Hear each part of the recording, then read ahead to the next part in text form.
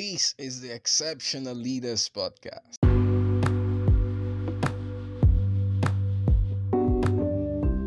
The world is fading away.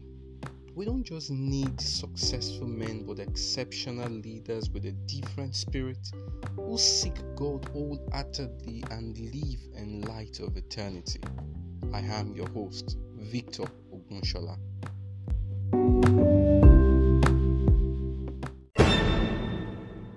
In this season, we are taking a 40-day journey with the purpose-driven life by requiring to discover the answer to life's most important question.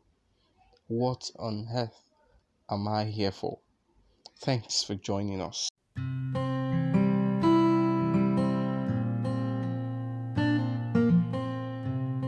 purpose-driven life by requiring. Day 11. Becoming best friends with God. Since we were restored to relationship with God by the death of His Son, while we were still His enemies, we will certainly be delivered from eternal punishment by His life. Romans 5 verse 10. God wants to be your best friend. Your relationship with God has many different aspects. God is your creator and maker, Lord and Master, Judge, Redeemer, Father, Savior, and much more. But the most shocking truth is this: Almighty God yearns to be your friend. In Eden, we see God's ideal relationship with us. Adam and Eve enjoyed an intimate friendship with God. There was no ritual, ceremony, or religion, just a simple, loving relationship between God and the people He created. Unhindered by guilt or fear, Adam and Eve delighted in God and He delighted in them. We were made to live in God's continual presence, but after the fall, the ideal relationship was lost. Only a few people in Old Testament times had the privilege of friendship with God.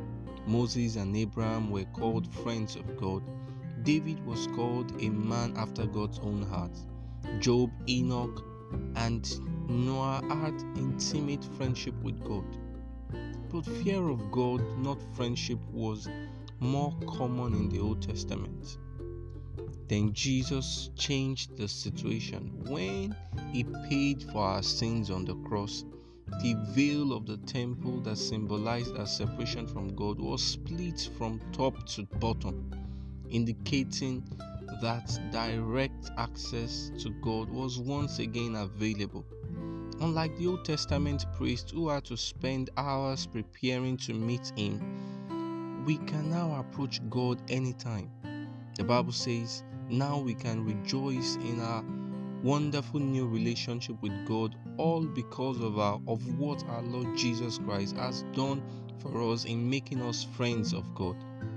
Friendship with God is possible only because of the grace of God and the sacrifice of Jesus. All this is done by God, who through Christ changed us from enemies into His friends.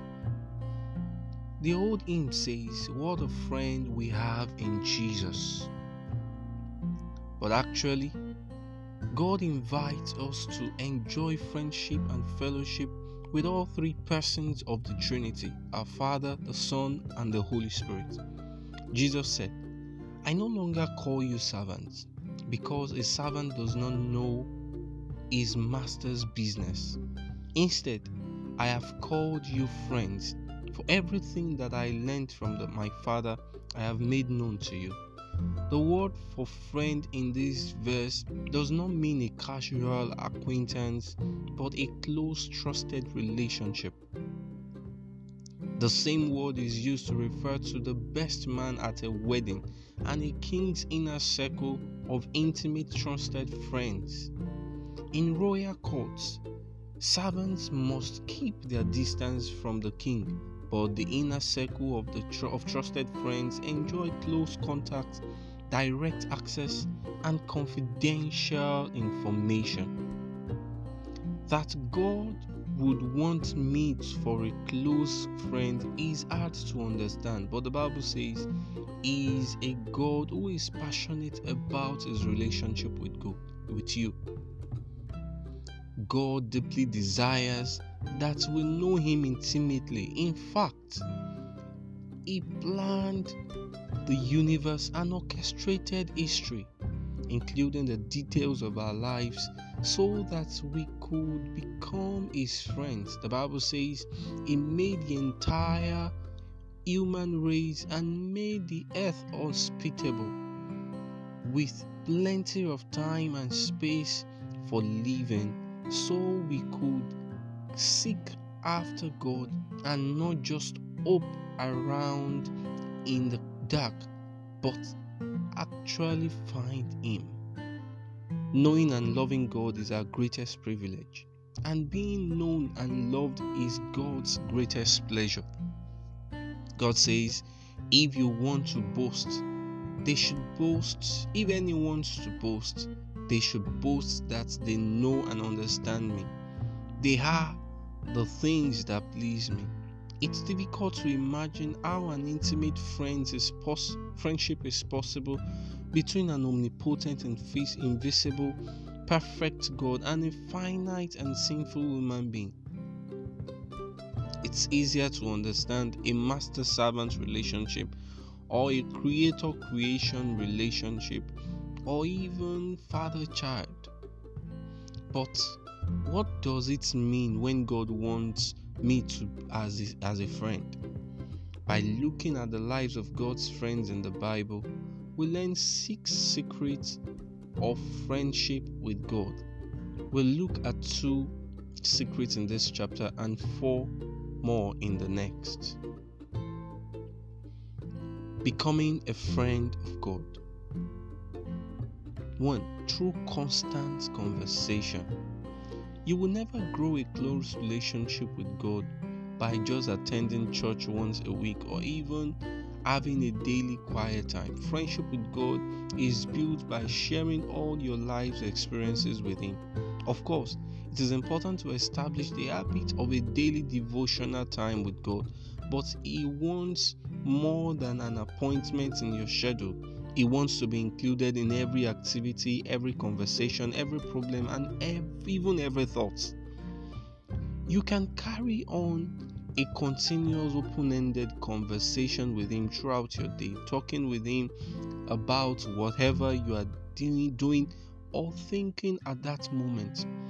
Praying without ceasing means conversing with God while shopping, driving, working, or performing any other everyday task. A common misconception is that spending time with God means being alone with him. Of course, as Jesus modeled, you need time alone with God, but that is only a fraction of your waking hours. Everything you do can be spending time with God, if he is invited to be a part of it and you stay aware of his presence. The classic book on learning how to develop a constant conversation with God is Practicing the Presence of God. It was written in the 17th century by Brother Lawrence, a humble cook in a French monastery. Brother Lawrence was able to turn even the most commonplace and menial tasks like preparing meals and washing dishes into an act of praise and communion with God. The key to friendship with God, he said, is not changing what you do, but changing your attitude towards what you do. What you normally do for yourself, you begin doing for God, whether it is eating, bathing, walking, relaxing, or taking out the trash. Today we often feel we must get away from our daily routine in order to worship God. But that is only because we haven't learned to practice his presence at all times.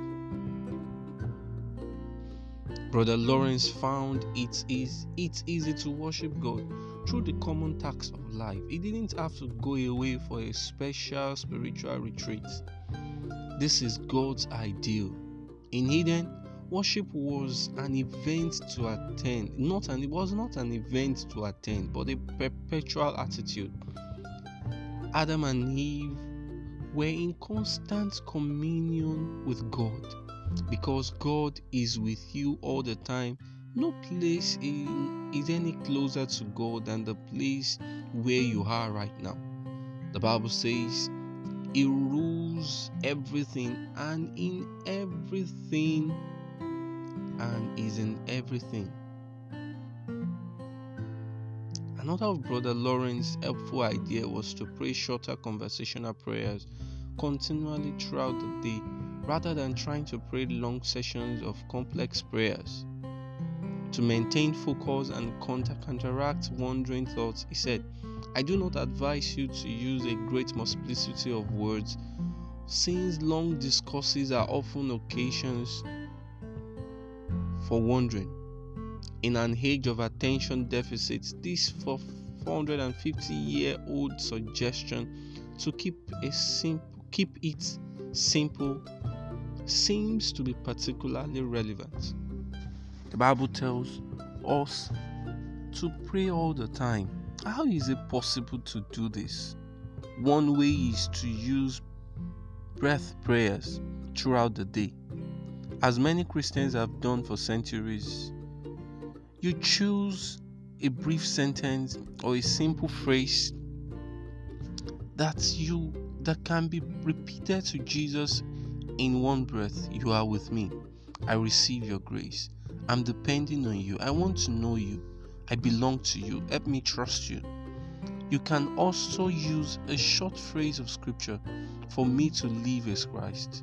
You will never leave me. You are my God. Pray it as often as possible, so it is rooted in your heart. Just be sure that your motive is to honor God, not control Him. Practicing the presence of God is a skill, a habit you can develop. Just as musicians practice scales every day in order to play beautiful music with ease, you must force yourself to think about God at different times in your day. You must train your mind to remember God. At first, you will need to create reminders to regularly bring your thoughts back to the awareness that God is with you in that moment. Begin by placing visual reminders around you. You might post little notes that say, God is with me and for me right now. Benedictine monks use the early chimes of clocks to remind themselves to pause and pray the hour prayer. If you have a watch or cell phone with an alarm, you could do the same. Sometimes you will sense God's presence, other times you won't. If you are seeking an experience of His presence through all of these, you have missed the point. We don't praise God to feel good, but to do good. Your goal is not a feeling, but a continual awareness of the reality that God is always present. That is the lifestyle of worship. Through continual meditation too. A second way to establish a friendship with God is by thinking about His word throughout your day. This is called meditation, and the Bible repeatedly urges us to meditate on who God is, what He has done, and what He has said. It is important to be God's friend apart from knowing what He says. You can't love God unless you know Him, and you can't know Him without knowing His word. The Bible says God revealed Himself to Samuel through His word. God still uses that method today. While you cannot spend all your day studying the Bible, You can think about it throughout the day, recalling verses you have read and memorized and mulling them over in your mind. Meditation is often misunderstood as some difficult, mysterious ritual practiced by isolated monks and mystics. But meditation is simply focused thinking, a skill anyone can learn and use anywhere. When you think about a problem over and over in your mind, that's called worry. When you think about God's word over and over in your mind, that's meditation. If you know how to worry, you already know how to meditate.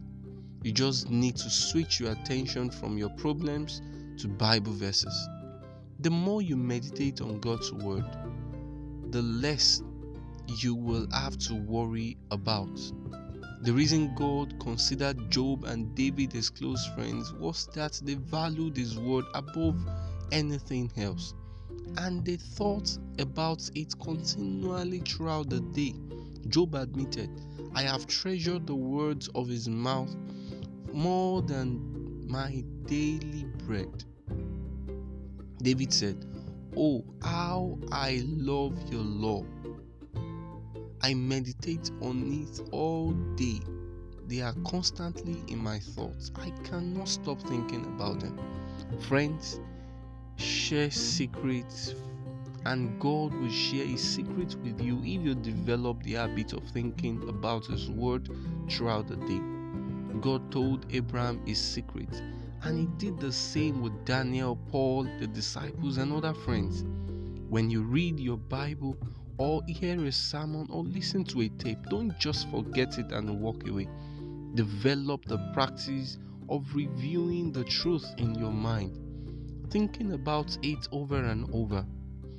The more time you spend reviewing what God has said, the more you will understand the secrets of this life that most people miss.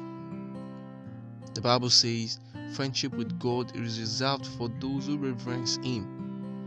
With them alone He shares the secrets of His promises. In the next chapter, we will see 4 more secrets of cultivating a friendship with God.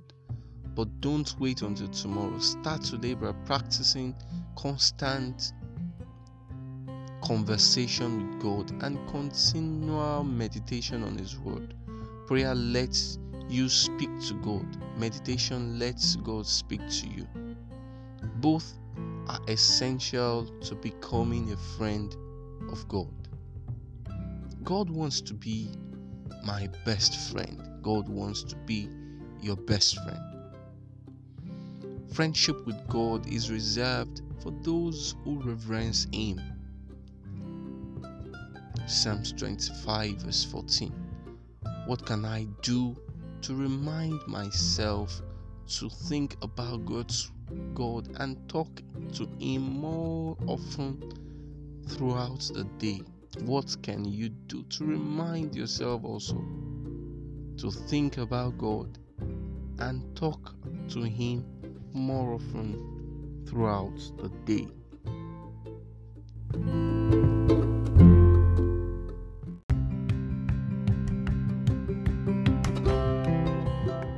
I believe you enjoyed this episode. Thank you for listening.